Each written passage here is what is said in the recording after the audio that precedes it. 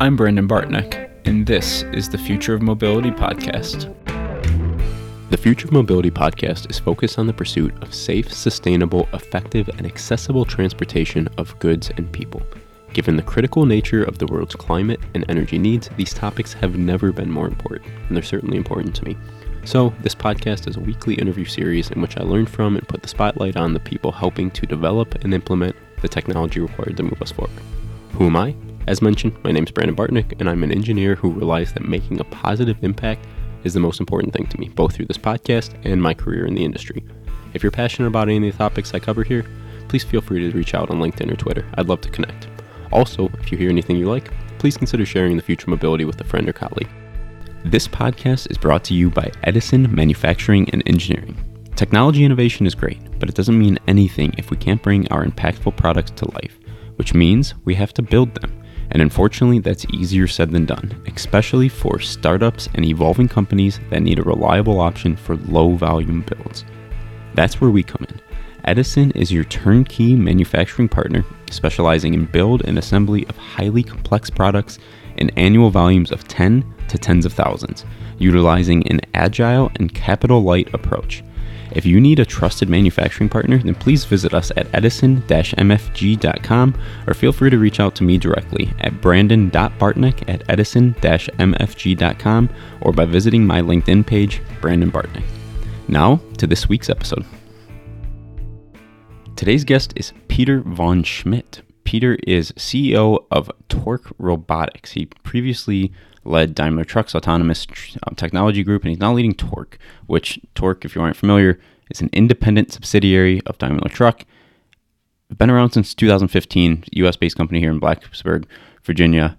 Torc's been around since 2005, so 17, 18 years in this industry, and Peter is now leading this organization. So we talk about Torc, we talk about their approach to the technology, their approach to commercialization, the dynamic macro environment that we're in right now from, I guess, all technology. I mean, specifically, autonomous trucking has gone through some interesting times here over the last couple months here. We're in March 2023 as we record this.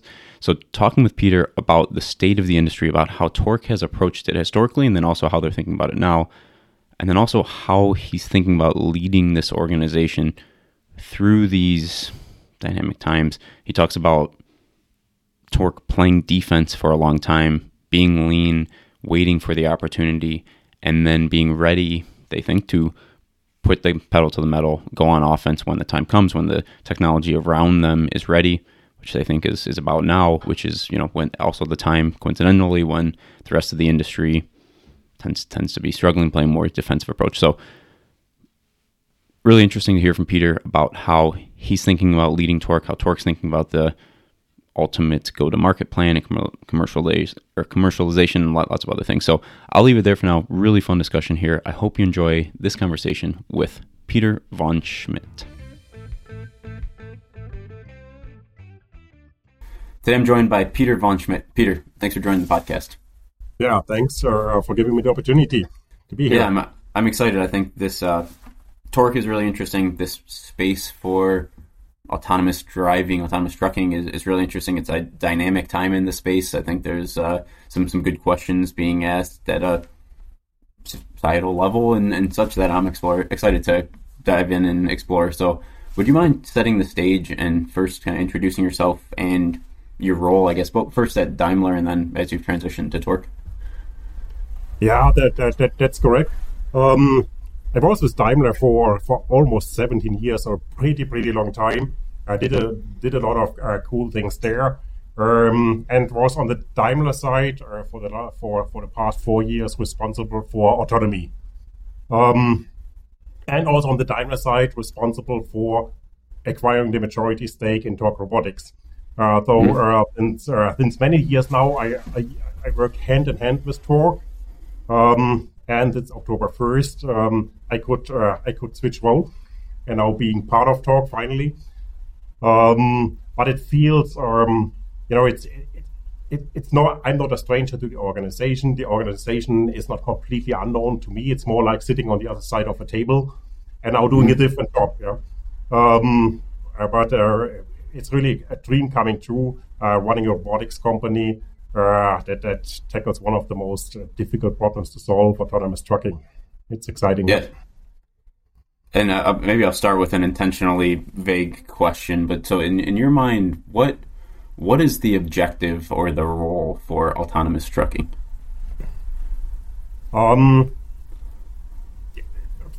Maybe first of all, autonomy is a really, really broad field. You can do taxis, shuttles, mines, whatsoever.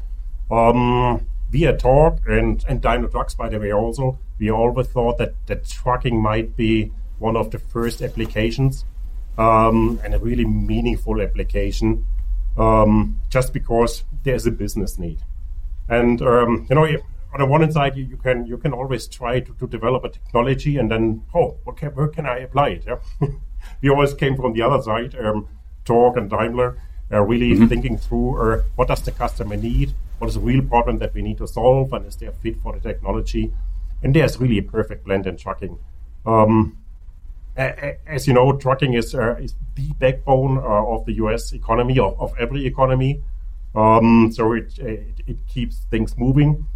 And the U.S. economy is strong, so it's growing. So year over year, there's more freight that needs to be moved.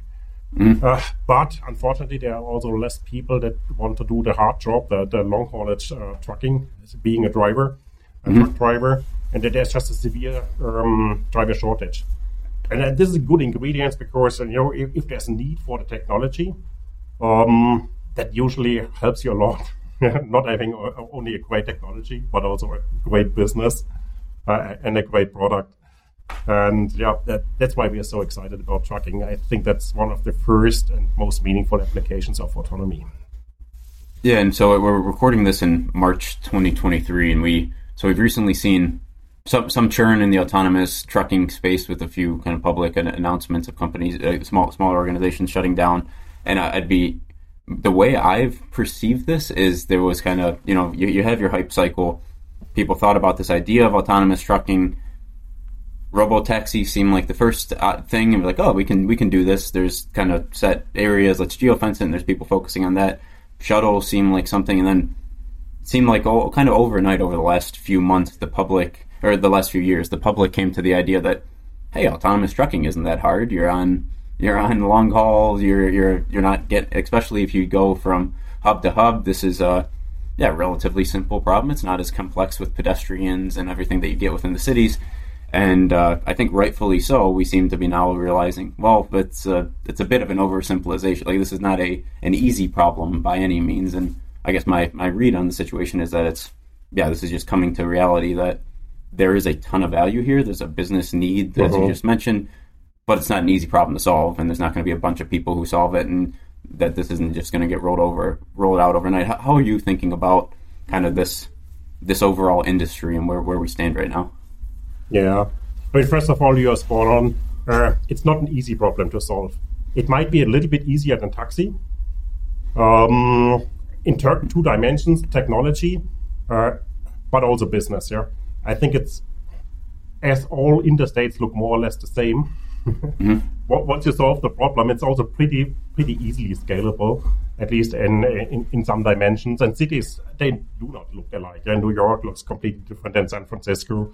I think there's much more similarity across interstates.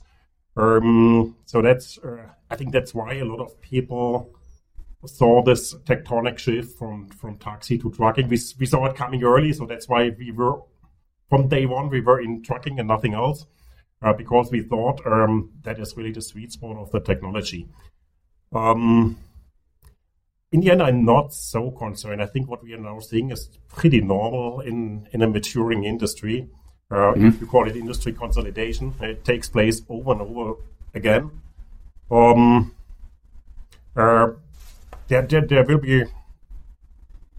There won't be maybe not 20 or 10 autonomous trucking companies. Maybe now it's consolidating. 3, 4, 5 might be left. New entrants will come. There will be always competition. If there's a business to make, this usually attracts people. So I'm not overly concerned. Especially we from Torc, we never entered the hype cycle. Yeah. Because trucking has some, we know the business really, really well. Yeah? Torc is in the business since 17 years. Torc always had customers. We brought in the Daimler expertise. For us, it was pretty clear that launching something in the year 22 is really challenging here, because you need to solve some really specific topics for trucking. That's mainly the long-range sensing, which wasn't there. So you can do it with cameras, but then you need supercomputes. So the cameras is solved, the supercomputes. It took some while. While you do it with active sensing, you call it imaging radars or lidars, which is a laser scanner more or less. And all this technology wasn't there, but it's coming. No? And I think we see a lot of inflection points right now where technology, especially for our use case, is getting ready. Be it the compute, be it the long-range sensing, be it the power of simulation. You also learned a ton in the meanwhile. Yeah, what's the perfect sweet spot of robotics and AI machine learning? A lot of tools are just available. So we never entered the hype cycle because we thought it's too early. We thought, let's follow our plan. Our plan is really developing a scalable product, launch it when ready. And so, we are not overly surprised what's happening out there. It's normal in terms of consolidation. And some companies might have been just a little bit too early. Sometimes there's a second mover advantage. Yeah. And you touched on this point of kind of sensor suite, which I'd be interested for you to explore on kind of how Torc is thinking about the required sensors for this technology. And you kind of quickly touched on it, but I think it's an important piece of there's this case out there, which I think is losing momentum even in the passenger car space of the argument that, hey, humans drive primarily with eyes. Cars can self-driving cars, but the thing that you miss in that equation is the computer between our ears is unbelievable at putting together the information that we're the inputs that we're getting and turning that into perception and then making decisions based on that, which, the compute, as you mentioned, that you require to actually match that is incredible. So how do you think about the required sensor suite for autonomous trucking? I mean, humans are just incredible. Yeah, with two eyes and a pretty cool computer. You can do a ton of things, and a lot of things were a robot, and then autonomous truck in the end is a robot. Still struggles to come to the same level, and in some situations it might never be as good as humans. In some it might be better. We are a strong believer that you need a full sensor suite of cameras, radars, and lidars. And by the way, our trucks will also have microphones and fire detectors and things like that, because a driver does much more than just looking to perceive the environment. You also have ears, you hear, you smell if something goes wrong, you feel if there are vibrations. So in the end, you need a ton of sensors to compensate for all the sensing humans can do. It's about 50 sensors that you have on such an autonomous truck. It's really a ton. But each sensor has strengths and weaknesses. And only if you apply the full suite and different modalities, you can compensate for. And so we are a strong believer that, especially in the beginning here, down the road, you might say, can I do it with 10 sensors less? Or can I skip a modality? But we are a strong believer, especially if you launch, you shouldn't compromise on safety. You should put everything on there, which makes your product safer. And we are a strong believer that you need a full sensor suite. And does that include, so some of the companies in this space have taken a strong stance that FMCW or this long range LiDAR that is different than kind of your spinning LiDAR or whatever. But that FMCW is an important piece of autonomous trucking given the line of sight that you get. Is that part of the equation for you guys as well? Or how are you thinking about long-range sensing? Yeah, I do not want to comment on the specific sensor type that we are using in LiDAR, but indeed we are looking into the frequency in the FMCW LiDARs, but also into the LiDARs that have this 1550 range. The 900 nanometer range, it's not looking far out enough. FMCW is a pretty interesting technology, as What we love about LiDARs, it's an active sensor, so you can really measure distance. With cameras, you are estimating distance or guessing. Your cameras are super good in understanding the context. Colors, what kind of objects do I see, the exact shape of an object, but they're not that good with distances. And LiDARs are just fantastic because you measure. Frequency modulated LiDARs, they add one component, the so-called Doppler effect. You also measure speed, velocity, like a radar. And you just have one more information for each reflection point that you get back. And that helps you a ton to really, pretty early on, if you just have 3 points on an object, to identify, they move all in the same direction with the same speed. They might belong together. Because, if you get a reflection out there, 500 meters out, 3 points, does it belong together or not? Does it move or not? So that's really the beauty about this technology. It's pretty early stage, or there are not too many companies that, let's say, have solved that are close to solving the problem, but it's a very, very, very, very, very promising technology. You're spot on. Oh yeah, good to hear. And I'd be curious to explore as you see the commercialization path. So, right, we're in this technology development phase now, and validation and refinement. How do you see Torc bringing this technology to market, and where are the initial applications you're going for, and how do you see this kind of scaling over the next few years? So at Torc, first of all, we are a strong believer in you need to focus, and that's why and autonomy is just it offers so many opportunities. To say it in a positive way, you can also say in a negative way, so many distractions. But that's why we focused on the beginning really just on hub-to-hub tracking, one region, US, one application, Class 8, and the Cascadia truck from the Freightliner brand, and start with that and nothing else. And once we solve the problem, then you can roll it out and exploit all the opportunities out there.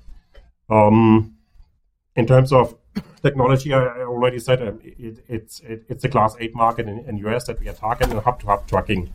Hub-to-hub, that means more or less there's a distribution center pretty close to an interstate. Driving from the distribution center to the interstate is not too complicated. So not too long, say 2 miles or 5 miles. And then you just do the interstate. Some lane changes, mergers, maybe changing interstates. It could be 200 miles, it could be 500 miles, or 1,000 miles. And then you take the exit ramp. And again, ideally, there's a distribution center pretty closely located to the exit. So this is our, let's say, starting product. And we want to do it roughly I-40,000, just in terms of there's a lot of freight, but the weather conditions are more favorable as if you go more north. Yeah. So that's why we think that's a really great starter. There's a ton of business that you can make, a really interesting problem that you can solve.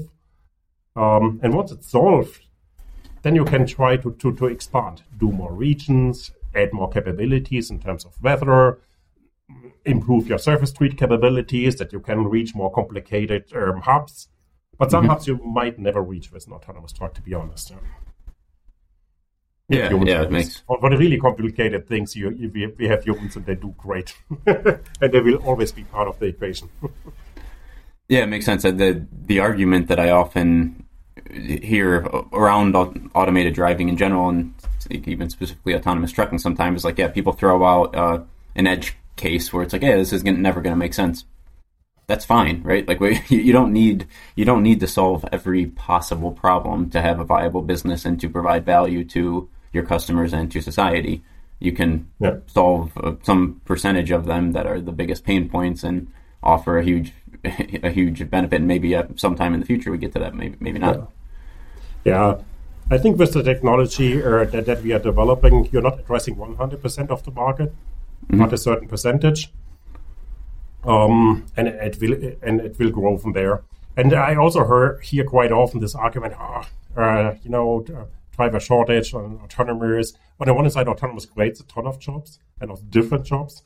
It might take a little bit the middle mile, but it makes trucking more regional, which is attractive. It creates new jobs in emission control and things like that.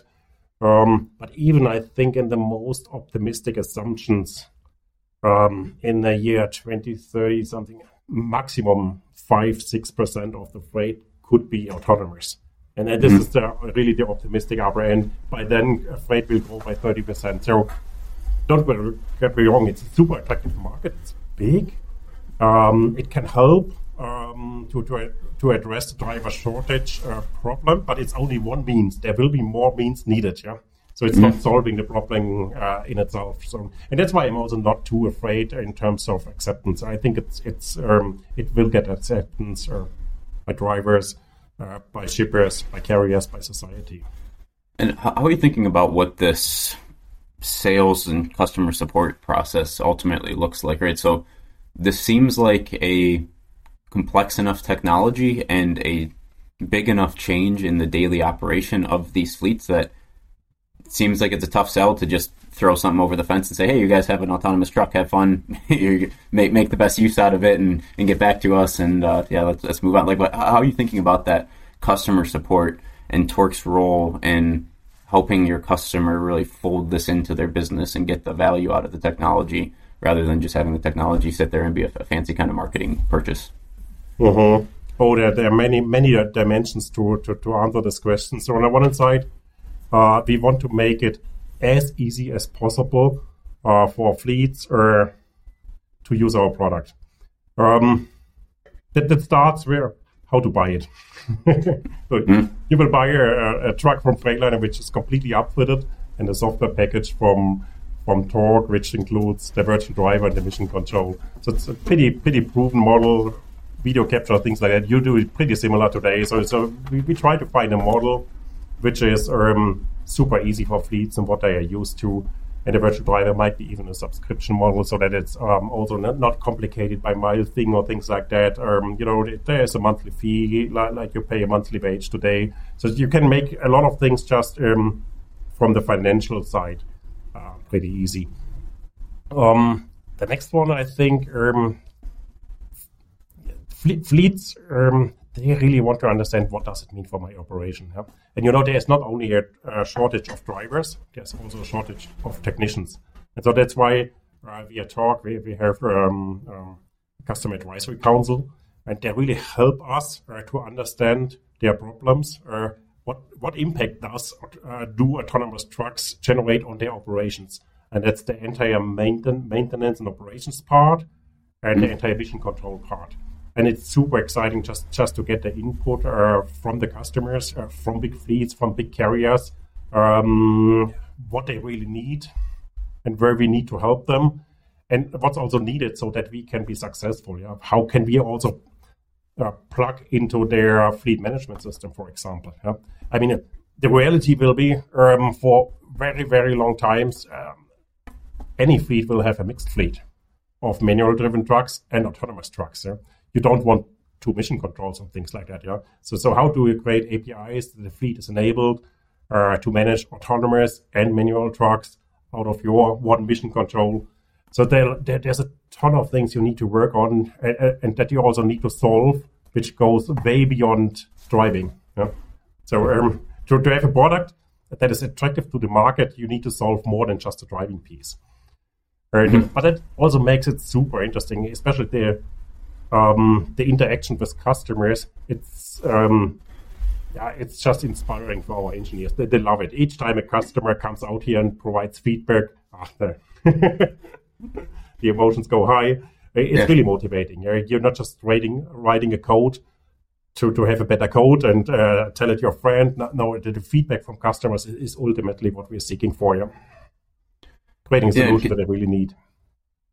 Can we just, and we don't need to go much deeper than the surface, but I'd be curious to talk a bit further about this mission control aspect, because this is really interesting to me in the just conceptually of like, okay, so it seems like there's just you're adding additional variables to this account, and you have this this new technology that can solve certain pieces of it, but you also need to figure out, okay, where are we resource constrained and when, and what are the right routes where we're going to have human drivers to support versus when we need a route that does not have a driver. Also, I mean, is weather and stuff going to play into this? And like, are there aspects of, maybe sometimes, especially early on, if there's a huge storm coming through or huge winds or whatever, maybe we don't send out the autonomous truck on this certain route? Or like, what are the variables or the complexity that is added to this mission control optimization problem as you introduce autonomous trucks? Yeah. So I'm pretty sure on the one side, we just need to teach or be very transparent to fleets what autonomous trucks can do and what they can't do. Yeah. And the fleets will be perfect in optimizing their networks and adjusting their networks to what is needed. They really know their business. Yeah, I think it's more about really being transparent and then enabling the different players. There are dispatchers that sit in the fleet in the fleet mission control center, and they are doing a lot of things. And they need to be able to put a mission on a truck to monitor ETA. Is the truck arriving on time or not? The health status here. Is the truck healthy or is something going wrong?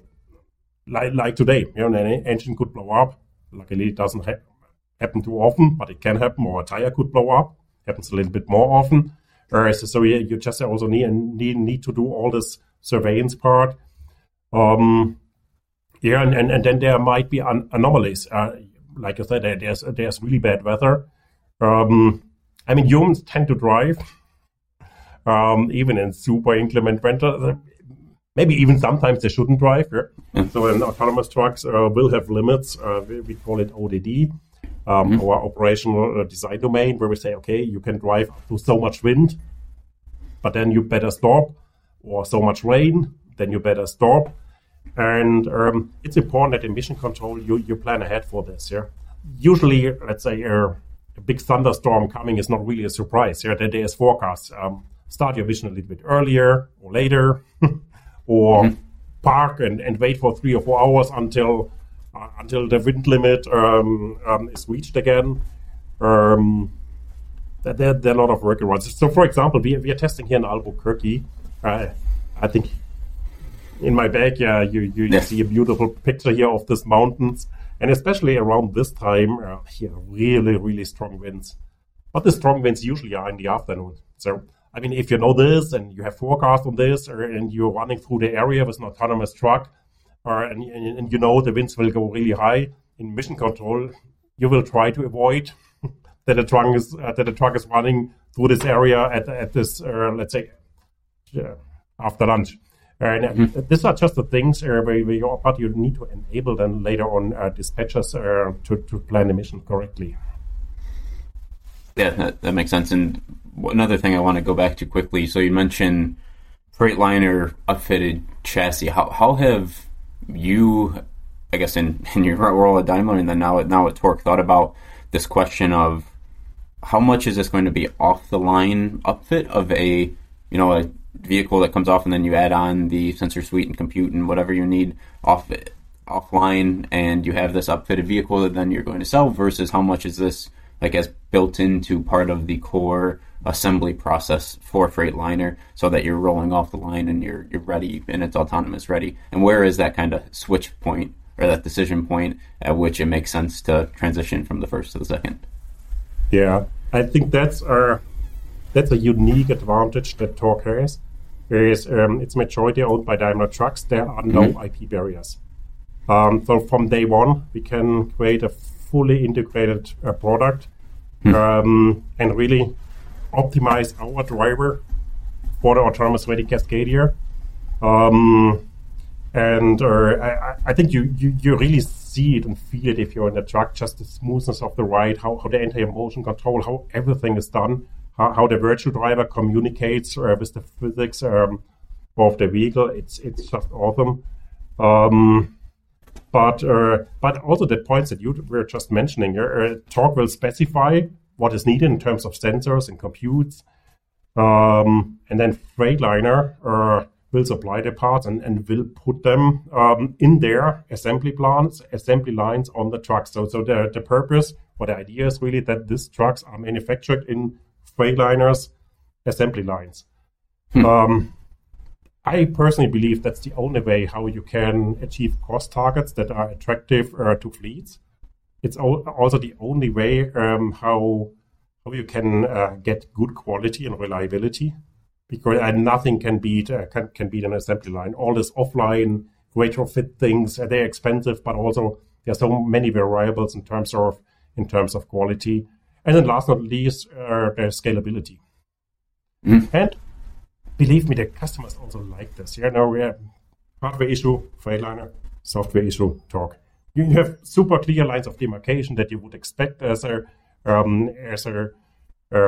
fleet customer. You don't want, there's a problem with the radar, go to Torc. So I think it's again making it easy to fleets to accept it, but building it off assembly lines, I think that's really needed for product.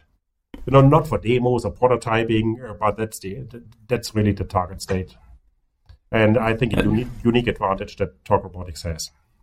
Cool. And I'm not sure I will be very concise in the way I frame this question, so hopefully you can get kind of the gist here. But I'm curious the rollout plan, or what kind of the stages look like, right? So some companies, there's kind of there's here we're running this route in Texas and we're going to do this 1,000 times or whatever, and that somehow allows us to get to the next step and continue kind of adding from there.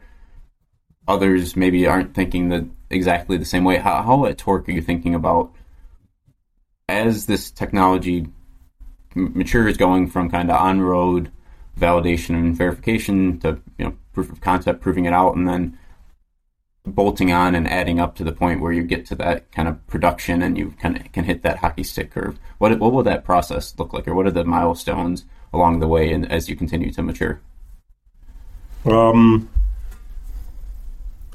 In terms of, I think your first question was a little bit, where do we launch? And in the end, I think you're developing a product which in principle can do Texas, New Mexico, Arizona, right, or Georgia.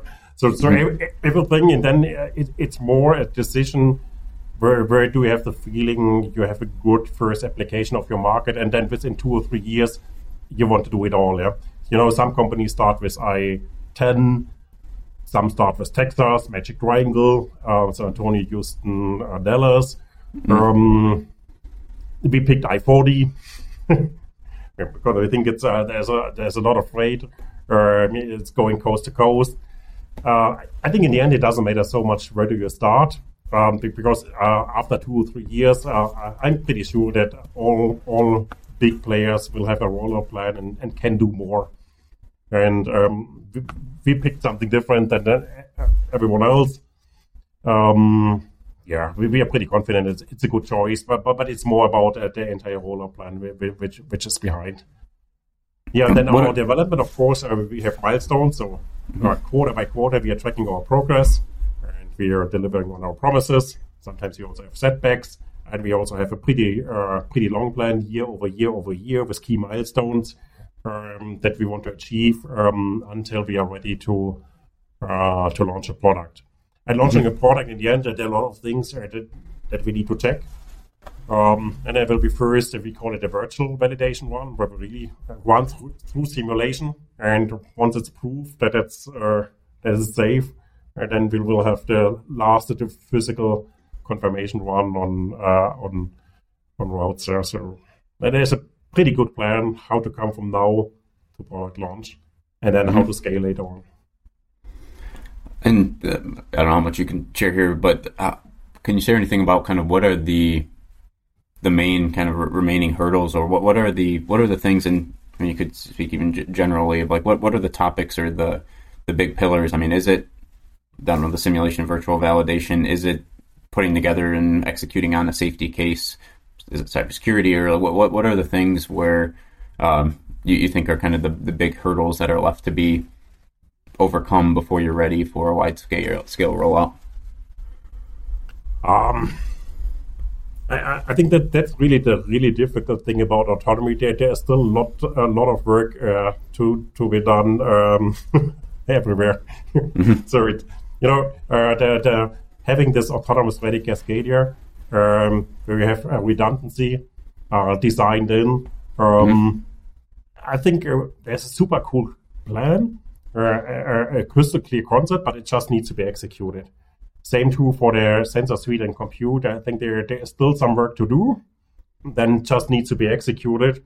But I think in terms of software, it's really making sure that all your requirements are broken down to all software components, hardware components, redundancy, really double checking that this has been done and is good enough to solve. It's not only say, but also solve all this, we call it edge cases. And here's some really, really difficult one. It's mainly lost cargo and around construction sites, which are the ultimate challenge, and then really proving out that you have solved all the edge cases. First of all, found and documented all edge cases, and then solved it. This is where a ton of work still goes on there. Don't get me wrong, the standard driving, it's almost solved. Yeah, I mean, just yesterday, I had a ride, and we also had some customers in Visit here. They had a ride. It was an 80-minute ride without a disengagement. Yeah, but usually on standard-wise, you do not encounter so many of the really hard edge cases. Because really hard edge cases, they happen every 5,000 miles, 10,000 miles, and there are still a lot of work that needs to be done. Yeah, and I think that's a good distinction. Also, it seems like the right mindset to have. Like, I mean, yeah, the capabilities they're incredible, right? What these vehicles can already do, it's astounding watching, and how much of the problem has already been solved. But as it's kind of cliche, but like it's the last pieces here that are the tough parts, right? That's the fact, unfortunately. Yeah. Well, and so maybe that's also really the hard challenge to compete with you. And I think in standard driving, don't get me wrong, autonomous trucks will be better. They don't get aggressive. They don't get tired. It doesn't matter. They will drive in the first hour of the day, in the last hour of the day. They will always drive like the best driver. They will have a faster reaction time than a human could have. So, for example, if there's crosswinds or side winds, it's impossible for a physical driver to beat an autonomous truck. Just the reaction times of milliseconds. Humans don't have this. But where humans are really good are in these edge cases, assessing a situation. And here our brain comes into play and then making the right decisions. Yeah. And so I think in standard driving, it's easy to beat humans. But in the edge cases, it's a real challenge to beat a human brain. Or at least reach the same level, and that's a challenge that we are working through. The good thing is, though, on an interstate, it's much more structured than the problem that you need to solve in a city is again a different order of magnitude. Yeah, that makes a lot of sense, and I think the relationship with Daimler probably helps you, but I'd be curious to get your thoughts on how do you run a business like this, and how do you think about leading a business in an organization like this, right, where you have this very challenging, game-changing technology that you're working on. You're losing money now, right, because there's a lot of money that goes into actually developing and rolling out this technology, but there's this potential or likely payday coming in the background for your investors and your parent company and everything. How do you think about your role of responsibly balancing all of these things where, you get people who they want to see these things on the road, they want to get antsy. You certainly don't want to roll out too soon because there's going to be a whole host of issues there. You want to maintain momentum within the team, but there's a lot of variables here. How do you think about your role in leading this organization? Yeah, but I think being part of a company like Daimler Trucks, and Torc was always super frugal, so we didn't scale up too early, too quickly, but we were really doing the foundational work and getting the pieces together, and there's I'm fully convinced there's a second mover advantage. Let's say, if your plan was to launch in the year 23 an autonomous truck, which some people had, you had to develop your in-house imaging radar, your in-house imaging LiDAR. You all of a sudden didn't solve only for autonomy, but also building pretty complicated things here, where LiDAR companies have raised $1 billion to solve this problem. You had to do all of this. Yeah? So we decided, no, let's work on the foundations. Let's wait until the technology is there and has been solved by others, so that we also can share the cost, and that we really concentrate our resources, our money, just on the core, and collaborate in the periphery with partners. Let others solve the things in the periphery. Yeah, the image radar, the LiDAR, the simulation, a lot of tools that you need to do AI, machine learning, and automated annotations, and a lot of things that today you can buy. 3-4 years ago, you had to develop for billions. Yeah, and it's just waiting until a lot of technology is ready that could be immersed, concentrating us on our core, and then now playing the second mover advantage, but now also really starting developing a product. And a product, a scalable product, is something else than a cool tech demonstrator, but it's the only thing trucking needs. Yeah? I mean, you don't buy trucks because you love trucks. Some do, but usually you just buy them because it's a tool so that you can do your business, and your business is something else. You produce food or cars or or I don't know, furnitures, but no one buys the truck because they love truck. It's just a tool, and that's why it needs to be reliable. It needs to be cost efficient, and that is our mission. I think we now have the perfect time, and that's also why we could convince the main investor on this, Daimler Truck, that now is the right time to play offense. While others now play defense and let's go. I know how to survive. Should we change our strategy, our business model? You might have heard that we just acquired a Canadian company, Algolux. So we are playing offense right now. Yeah, and I think that it was a really smart strategy to be laser focused on hub-to-hub trucking, nothing else. Develop a product, not a tech demonstrator, and play offense when it's the right point in time. And the Algolux is just a fantastic addition to our team. We were working with them since more than 18 months. So on the one hand side, we knew their technology. We knew the people. Most important thing, you need a cultural fit. Yeah, you need to think alike. You need to like each other. Otherwise, an acquisition usually is not a success. But they are super cool in all this computer vision and AI machine learning. And don't get me wrong, you cannot have enough AI machine learning experts. So we just felt it's time to play offense now. And that's why I think we were able to convince our key investor, Daimler Trucks, to keep financing us. And by the way, I think it's pretty true for a lot of future technologies, be it electric, be it fuel cell, be it autonomous. Currently, it's an investment. The payback will come in a couple of years. But the payback of autonomy could be enormous. Yeah, yeah, and the strategy of kind of waiting for the right opportunity to pounce is, I think it's obvious that there's the tough piece of the discipline to wait and to see everyone making exciting news and see the industry potentially publicly moving and have the discipline to sit back and say, no, it's not the time. But the other side of that coin is you also need the courage to pull the trigger when the time is right, and to have the foresight, right, and to say, well, now all of these pieces are coming together. Now is the time when we go on offense. Yeah. And I think that's often because you could just sit back and be passive forever and then never actually jump on that opportunity. And you can also go back in history and watch our press releases, be it Torc, be it Daimler Truck. We always said, this technology will be there end of the decade. At scale. That means obviously it will start a little bit earlier, but we never end at this hype. It will be there in the year 22 and 23, and let's raise billions.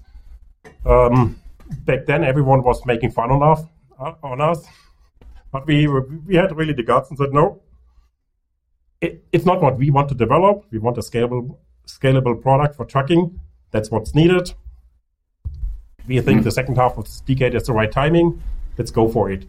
And now looking backwards, I think we were proven right, and I'm really proud that we kept our strategy. And in this hype that was there 2 or 3 years, I mean, there was a ton of pressure. Yeah, change your strategy, be faster, do this. And I'm really glad that we stick to our mission and just deliver on it. Yeah, and you touched on just briefly electrification and hydrogen fuel cells, and I know you have experience here as well from your time at Daimler in this overall truck strategy, and I'd be curious to get your thought on decarbonization as an overall topic in this space. We'll take whatever technologies you want. I mean, autonomous driving even potentially plays a role in here, but how do you think about what are you most excited about in the decarbonization space personally for long haul heavy duty trucks? Let's answer it a little bit selfish from the autonomy perspective. Mm-hmm. I think autonomy short term can contribute to less emissions, because overall we're pretty convinced you can do an end-to-end trip with, say, minus 10%, so better fuel economy, because the truck drives super smooth. It doesn't need to stop for a rest. If you stop, you're already losing, I don't know, half gallon or something like this. So, I mean, there's a potential just to burn a little bit fuel on emission, and maybe then doing the legs, the first and last mile, in electric today. But going forward, I mean, my big dream as a developer would be really to have an autonomous electric truck or an autonomous fuel cell truck, and it will come. Yeah, not today, because we really need range. Yeah? I mean, the diesel provides me 1,000-mile range. That's perfect for autonomy, and it's just not there in electric. But eventually, it will come, and it will make our mission only easier. So everything is foreseen to switch from diesel to electric in our system. But, an electric truck will have more torque. Great. It will be much smoother. You don't have the shifting of gears. The redundancy of the electric supply is given by nature, because you will have, say, 6 or 4 battery packs there. So you don't need to think about redundancy in electric supply. It's just there. Today we add additional batteries to the truck and things like that. So just from a development perspective, with an electric truck or fuel cell truck, the autonomous mission or the challenge for our engineers, it will be just easy. Yeah. Mm-hmm. It's foreseen, it will be easy. So we're really looking forward to this future. And by end of the decade, I'm pretty sure that you see the two technologies merging. They're developed independently, but both of them will merge. Yeah, I might be wrong, but that's my forecast. Yeah, and it seems like the one piece of that is the electric drive piece coming sooner. That seems like a certainty. Maybe the question of where's that energy storage actually coming from, whether it's batteries or hydrogen fuel cells or maybe even a cleaned up like a renewable diesel or something. It seems like that's still up for debate. What the right mix is there, but you obviously know a lot more about that industry than I do. Yeah, we'll find out. Let's say as soon as there are robust, reliable 500-mile plus trucks in electric or fuel cell, I think that's a sweet spot. There's 200 miles. And it's not unrealistic. We will see it. And so just pivoting for a little bit here, and then we'll come back to close the discussion here. But one of the things I really enjoy learning from the guests I have on here is how they've evolved and learned throughout their career, and maybe even advice that's offered to up and coming individuals who are working. So can you think back to any specific resources or learn, so like whether it's a book that you were introduced to or something else kind of through your career that's had a big impact on you, or that you might recommend to someone who comes to you and says, hey, I want to learn, I want to develop myself and all these things? I mean, for me, my coolest career path was leading Daimler Truck's World Engine Program. Today, it's pretty standard, but it was about 10 years ago. Mercedes-Benz had different engines, Freightliner had different engines, Fuso Mitsubishi had different engines, and it was the first time that Daimler Trucks put those engines on models on a platform. Yeah. So today they're powered by the same engine, and they're just different for regional applications. Per engine there's 20% different, but it's a global platform. And running this global platform, that was so much fun. There's really working across all time zones with German engineers, American engineers, Japanese engineers, But again, designing something for the customers. And this engine, by the way, was super successful. It was the key driver to really make Freightliner the fleet truck. Yeah? And Freightliner today has 40% market share. It came from 30%. It was really cool, contributing to such a massive industry shift and creating an object of desire. Again, in this, when we started out, it was all the talented young engineers within Daimler Trucks, and I think that this program was even a career machine. I think it created at least 100 top leaders within Daimler Trucks, but it was so crazy here. Yeah, it was the first time that we did it. A lot of people thought you will fail, you won't make it. A lot of experienced people were walking away, and then we had this skill mix of people that just wanted to work globally, just wanted to get it done. It was a wonderful experience, and for me, ever since I was looking for such opportunities, and also feeling the power of a team that supports each other, and that there's a problem. Let's don't care. Boom. Let's solve it instead of blaming each other. That was fantastic. And that's, I think, by the way, also the key thing that I now also bring to this job. Now, this was down the road. It was a program, really expensive. 1,000 engineers launching globally a product, and I think that's the experience that I bring to this job. Torc was small in the beginning. In the meanwhile, Torc is a really big company with 5 sites globally, many time zones, and we want to launch a product. Yeah. Not doing research, not doing tech demos, but really launching a product that might again change trucking. And for me, it's so super exciting that I get the second time in my life the chance to do something really, really big with this super talented team here at Torc. And I feel the same spirit like back then. We have the engineers, that just have a vision, that want to get it done. And I think it's super inspiring. And my advice here, just put yourself in situations like this. You will learn a ton. It's a lot of stress, but the fun that you get, the rewards, it's really worth the effort. Yeah, that's really, really interesting and good to hear. And maybe the question, I know this is a tough one because it's tough to abstract this out, but so you're coming now to Torc with all this experience, having gone through this process successfully in the past, very exciting opportunity now. Can you think of any of the key things, or one of the key things that it takes to successfully lead an organization going through such an exciting time and opportunity here? It's definitely, it's just some basics in the beginning. To start with listening, win the hearts of your employees and your customers. And then be really open-minded. There are some things, launching a product where you need to be a little bit more automotive style, Daimler style. But it's a software, it's a robot. It's one of the most challenging. You also need to be startup style, really fun, creating this blend of cultures, and keeping it, let's say, in a positive spirit, fighting forward. I think that's I don't know if you call it magic formula, but that's really that's really the key challenge. Yeah? And then step by step, educating their organization here on deliver on what we promise. But to be honest, it also makes the engineers really proud. Yeah, everyone wants to deliver. No one doesn't want to deliver. Yeah, just creating this culture where we then celebrate the successes.